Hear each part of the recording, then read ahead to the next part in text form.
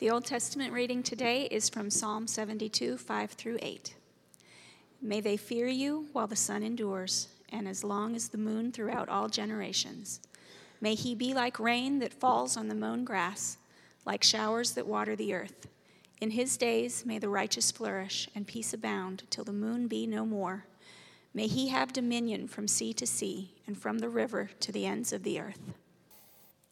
Well, you'll notice behind me these banners, and these are traditionally the themes of the Advent season, which prepare us for Christmas. Advent is not Christmas, it prepares us for Christmas, and there's definitely some overlap. So these themes behind us, hope, love, joy, peace. This morning we're talking about peace on earth from a passage in Luke, the 2nd chapter. This is the word of God. For unto you is born this day in the city of David a Savior, who is Christ the Lord, and this will be a sign for you. You will find a baby wrapped in swaddling cloths and lying in a manger. And suddenly there was with the angel a multitude of the heavenly host praising God and saying, Glory to God in the highest, and on earth peace among those with whom he is pleased. Father, thank you now for this season as our hearts prepare for Christmas. Prepare to celebrate the birth of our Lord and Savior Jesus. And fill our hearts with the confidence, O God, that the gifts of Christmas, Lord, that you want us to have, among them is peace. Help us this morning as we move through this lesson, this passage, that we might be encouraged to continue to follow Christ. In his name we pray. Amen. I Heard the Bells on Christmas Day is a Christmas carol based on a poem written in 1863 by the American poet Henry Wadsworth Longfellow. And the song tells of the narrator hearing the Christmas bells during the Civil War, but despairing because of the violence in the world. And after much anguish and despondency, Longfellow concludes the carol with the bells ringing out with the resolution that there will ultimately be peace on earth, goodwill to men. I'm going to read it for you. I heard the bells on Christmas Day, their old familiar carols play, and wild and sweet the words repeat of peace on earth, goodwill to men. And thought how, as the day had come, the belfries of all Christendom had rolled along the unbroken song of peace on earth, goodwill to men. Till ringing, singing on its way, the world revolved from night to day, a voice, a chime, a chant sublime of peace on earth, goodwill to men. Then from each black, accursed mouth, the cannon thundered in the south, and with the sound, the carols drowned of peace on earth, goodwill to men. It was as if an earthquake rent the hearthstones of a continent and made forlorn the households born of peace on earth, goodwill to men. And in despair I bowed my head. There is no peace on earth, I said, for hate is strong and mocks the song of peace on earth, goodwill to men. Then pealed the bells more loud and deep. God is not dead, nor doth he sleep.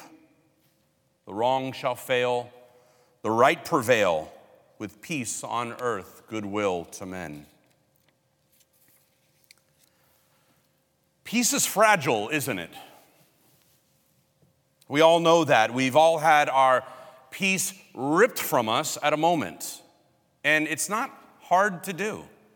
It can happen in an instant when you're not expecting it. The sudden news of a person who has passed, a close friend or loved one, or a CT scan that shows a tumor, a fight with a spouse, or an argument with a close friend. Peace is ripped away when nations go to war. Peace is fragile. Yesterday, we had our piece ripped from us. We had gone to the zoo with our adult kids and our granddaughter, and one of our daughters was driving away with a cousin and 3 children in the back seat, and we had taken one highway, she had taken the other, and called us. As traffic stopped, she slammed on the brakes and smashed into a concrete wall. And, car accidents, they shake you up, and so she was pretty shaken up, and we turned around and raced back and came back and parked on the shoulder, and all this traffic going by. And while we were on the shoulder, the traffic stopped up with the looky-loos, and there was another accident right next to us. So as we're standing there next to the car, another car, 3 feet from me, went smashing into another car, and windshields and fenders and bumpers went flying in all directions. And we were out there in the cold for about an hour. It was a beautiful day up until that moment, and our peace was taken from us. And it took hours to recover, to sort of recover our peace, the tranquility, because peace is fragile.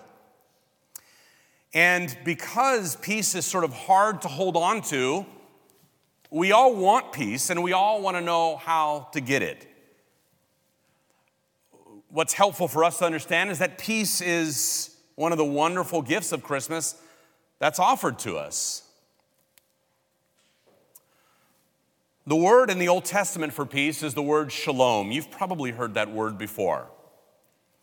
And in the New Testament, the Greek word is eirene, where we get the woman's name Irene. It comes from the Greek word eirene, meaning peace. And peace in the Bible doesn't just mean the absence of conflict, but the concept of something being whole or complete. The word can refer to a perfect stone shape with no cracks. It can also refer to a completed stone wall that has no gaps or missing bricks.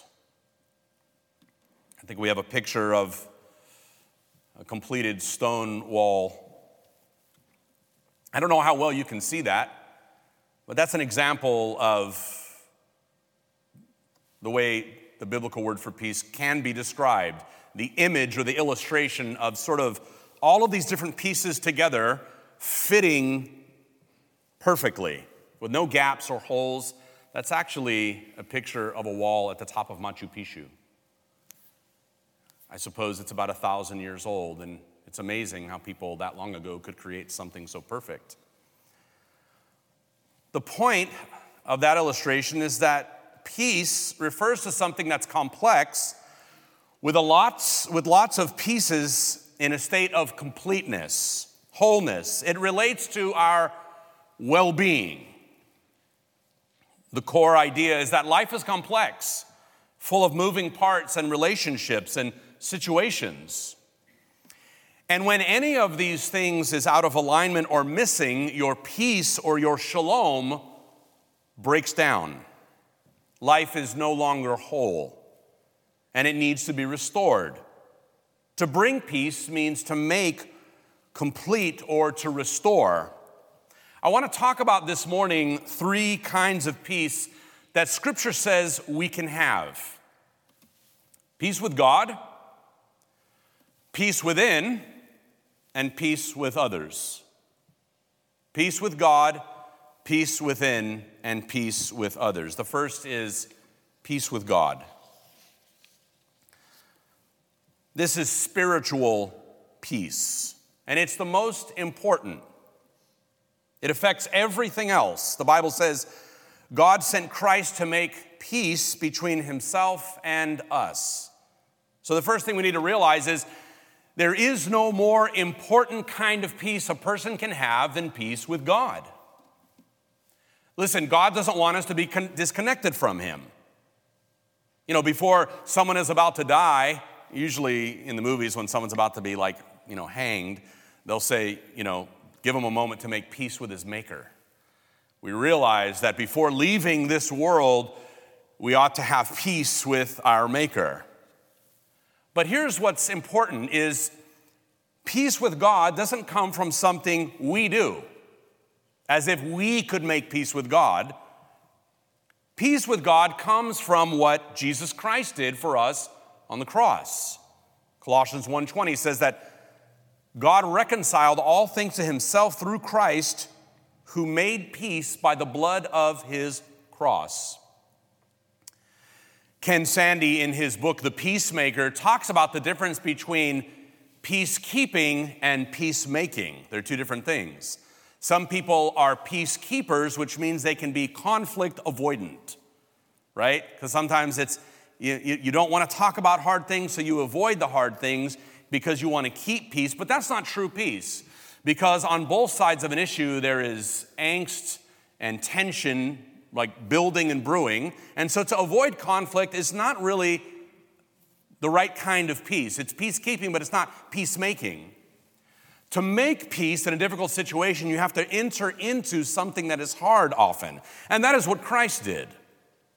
Christ entered into this world. He entered into the hardness and the fallenness and brokenness of this world and absorbed the world's evil into himself on the cross. And so he made peace. He didn't keep peace. The peace wasn't there. But he made peace by the blood of his cross. And so making peace often requires a sacrifice. It requires us dealing with hard things. God did. You know, you can meet people who have incredibly successful lives, incredible worldly success, but they don't have peace with God. And there's nothing worse than I can think of than to live a full life, a successful life, and die and stand before God as an enemy, because you have not accepted the peace that has been offered to you in the gospel of his son Jesus. Imagine that, standing before God in the judgment. Peace was available between you and God all along, and you rejected it, and now you stand before God at the judgment, facing all of eternity as God's enemy. So the most important kind of peace there is spiritual peace, peace with God.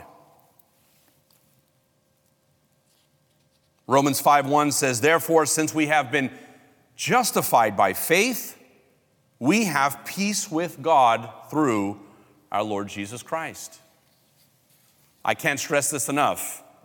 We're going to talk about two more kinds of peace. This is the most important. Spiritual peace is the most important kind of peace we can have. It's peace with God. But secondly, after receiving peace with God, spiritual peace, there's the peace of God. We might call this peace within. This is the second kind of peace, or emotional peace. So spiritual peace and then emotional peace. When I have peace with God, then I get the peace of God inside of me. Right? Does that make sense? God has made peace with us. We have peace with God, and then there's the peace of God. That's emotional peace. It's the kind of peace inside your heart. Peace within. Colossians 3:15 says, let the peace of Christ rule in your hearts. God wants his peace to rule in our lives. So it's not just a head knowledge that, well, we're okay with God, but my life and my heart is in utter turmoil. No, God cares about our hearts. God cares about the fact that we often don't experience peace within. God wants us to have peace within. God wants us to know that through Christ, we can not only have peace with God, but we can have emotional peace. Now, a lot of things rob us of our peace. A worried heart, a shameful heart, a confused heart, a broken heart. But you'll find in the Bible over 790 verses about the peace of God. And let me tell you something. God has a peace for every circumstance and situation in our lives. God provides peace for every problem. For the brokenhearted, God gives a comforting peace. For those with a confused heart, God gives a guiding peace. For those with a shamed heart, he gives forgiving peace. When we have a worried heart, God gives us confident peace. I talk to a lot of people, just because I'm sort of an outgoing social kind of guy, and also being a pastor, I talk to a lot of people, not just here, but abroad. I'm always in communication with people, in dialogue with people.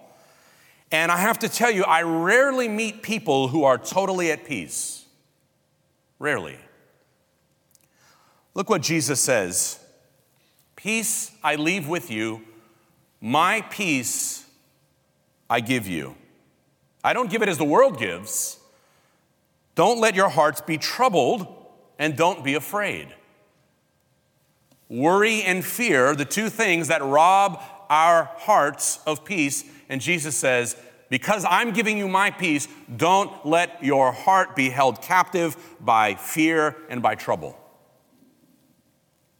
What's instructive for us is Jesus is saying, I'm giving you a peace that the world can't replicate. The peace you get from me, you cannot get from the world. You can't get it from a bottle. When I was suffering for about 6 years from panic and anxiety attacks, I finally went to the doctor after a couple years of it. I couldn't handle it anymore. And there were times where it was so overwhelming because I didn't understand it. I really didn't know what it was. And, when it hits you, if you've ever struggled with it, you feel like you want to die. You feel like you are dying. And so sometimes the fear of having a panic attack creates a panic attack. And it just becomes this sort of like this loop that you get locked in. And it's horrible. It's terrifying. And I went to the doctor, and the doctor prescribed me hydroxyzine and trazodone, which is medication for anxiety. It's medication often sometimes for depression. And I took a couple pills here and there, and I have to admit, it made me calm, but it didn't give me peace. Because you cannot get peace from a bottle. You can get calm. You can fall asleep when you're feeling anxious. It can calm you down, calm your nerves for a moment, but it can't give you peace. Peace does not come from a pill, it comes from a person, and that person is Jesus. Now, God gives us emotional peace, or peace within, on account of the fact that we've been united to Christ. So people talk about, sometimes my life doesn't feel any less chaotic than in my neighbor's. What good is Christianity for? Well, one, it gives us peace with God. We're right with God. So no matter what happens in this world, we know that God's unchanging, unconditional love is guaranteed for us, no matter what happens in our life circumstantially. And that brings its own kind of peace. But there is also the peace of Christ that is available to us that calms our hearts when things go haywire. It is peace by being united to Christ. But here's the deal. The depth of that peace is maintained through regularly connecting with Jesus. We're connected objectively, definitively, by faith, spiritually, but our experience of that connection can sometimes be, deeper or shallower based on our habits. So how do we create habits that connect us to Jesus in a way that make us experience that emotional peace more regularly? Well, here's the deal. I'm going to tell you something utterly radical you've never heard before. Prayer and Scripture. Through the regular habits. And it's not clever or newfangled, right?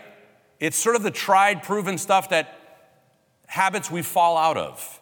Maybe we think it's so fuddy-duddy, it's old-fashioned. But let me tell you something. What is available to us through the regular habits of prayer and Scripture reading is in prayer, we offload our worry when we talk to God. And something happens in our spirits where that confident assurance is given to us more and more when we pray. Our spirits unite with God's Spirit, and when you are done praying, you may not know what the future holds, but you feel better, right? It was therapy before therapy was a thing. I mean, think about therapy, what therapy is. You pay somebody to listen to you while you talk. That's what it is. Maybe they ask you a couple probing questions, but you just sit there and you offload to someone who's a professional. Listen, Scripture figured that out. God figured that out a long time ago because He's made us that way. God is saying, I'm listening. That's what God has said that all along. I'm listening. Come to me, you who are heavy laden and burdened down, and I'll give you rest for your souls. In other words, I'll give you peace. Come to me. Sometimes, though, we choose maybe another episode on Netflix or whatever else it is. Nothing wrong with Netflix. I have an account. Netflix is cool. But listen, when you don't have peace, God is saying, pause that for a moment. That'll be there waiting for you. Let's talk. And when you read Scripture, so prayer, you offload your worries to God, and there is an assurance through God's Spirit that happens in prayer.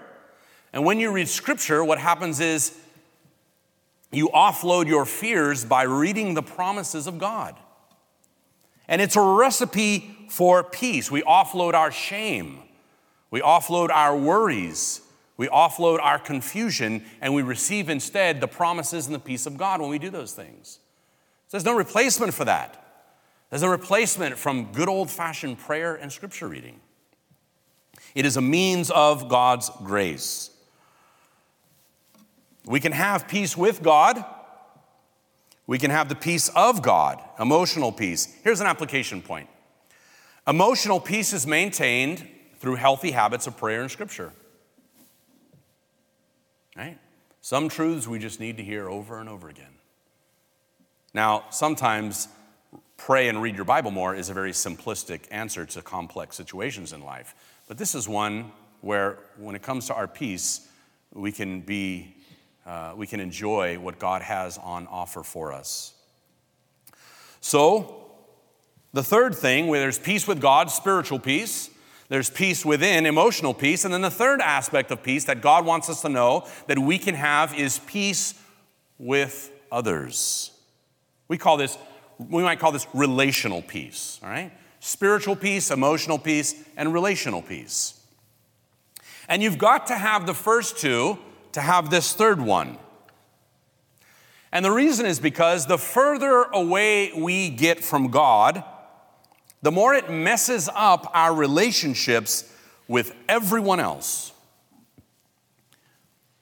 If your relationship with God is messed up, your relationship with people are going to be messed up. You want to strengthen your marriage? Get close to God. You want to strengthen your friendships? Get close to God. It doesn't mean you won't ever, have problems in those relationships, but it means that when the peace of God is operating in your spirit and in your heart, the peace relationally is available. There's a way forward when things get tough. The more out of whack I am with God, the more out of whack I am with other people.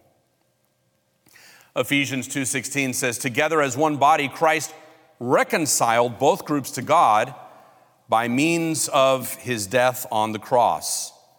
And our hostility toward each other was put to death." So, like I said, if you want to strengthen relationships with your spouse, with your kids, with your friends, strengthen your relationship with God. It pulls you back together. When things get out of whack, that pulls you back together. Now, what's interesting is the context of this verse is the hostility between two people groups, Jews and Gentiles. That's the context of this passage of Scripture. And Paul, the apostle, is seeing that the gospel unites people who are separated by all sorts of different things. For Jews and Gentiles, there was religious and cultural separation. But for those who believed in Christ, they were united.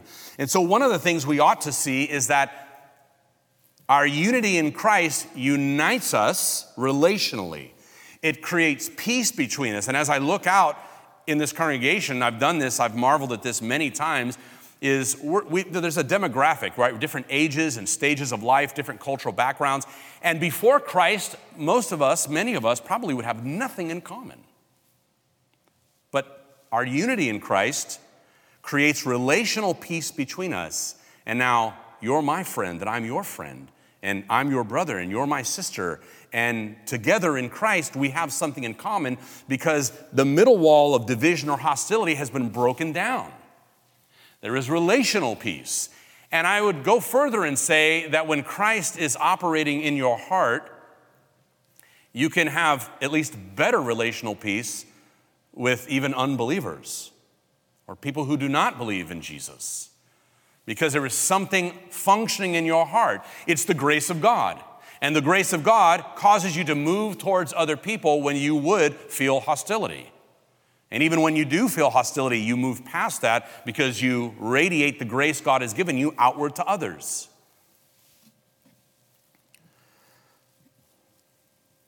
So God has, in Christ, created peace and broken down the middle wall of hostility, not just between Jew and Gentile, but between people from all different walks of life. What's interesting is the Western nations of the world are actually the most violent nations in the world.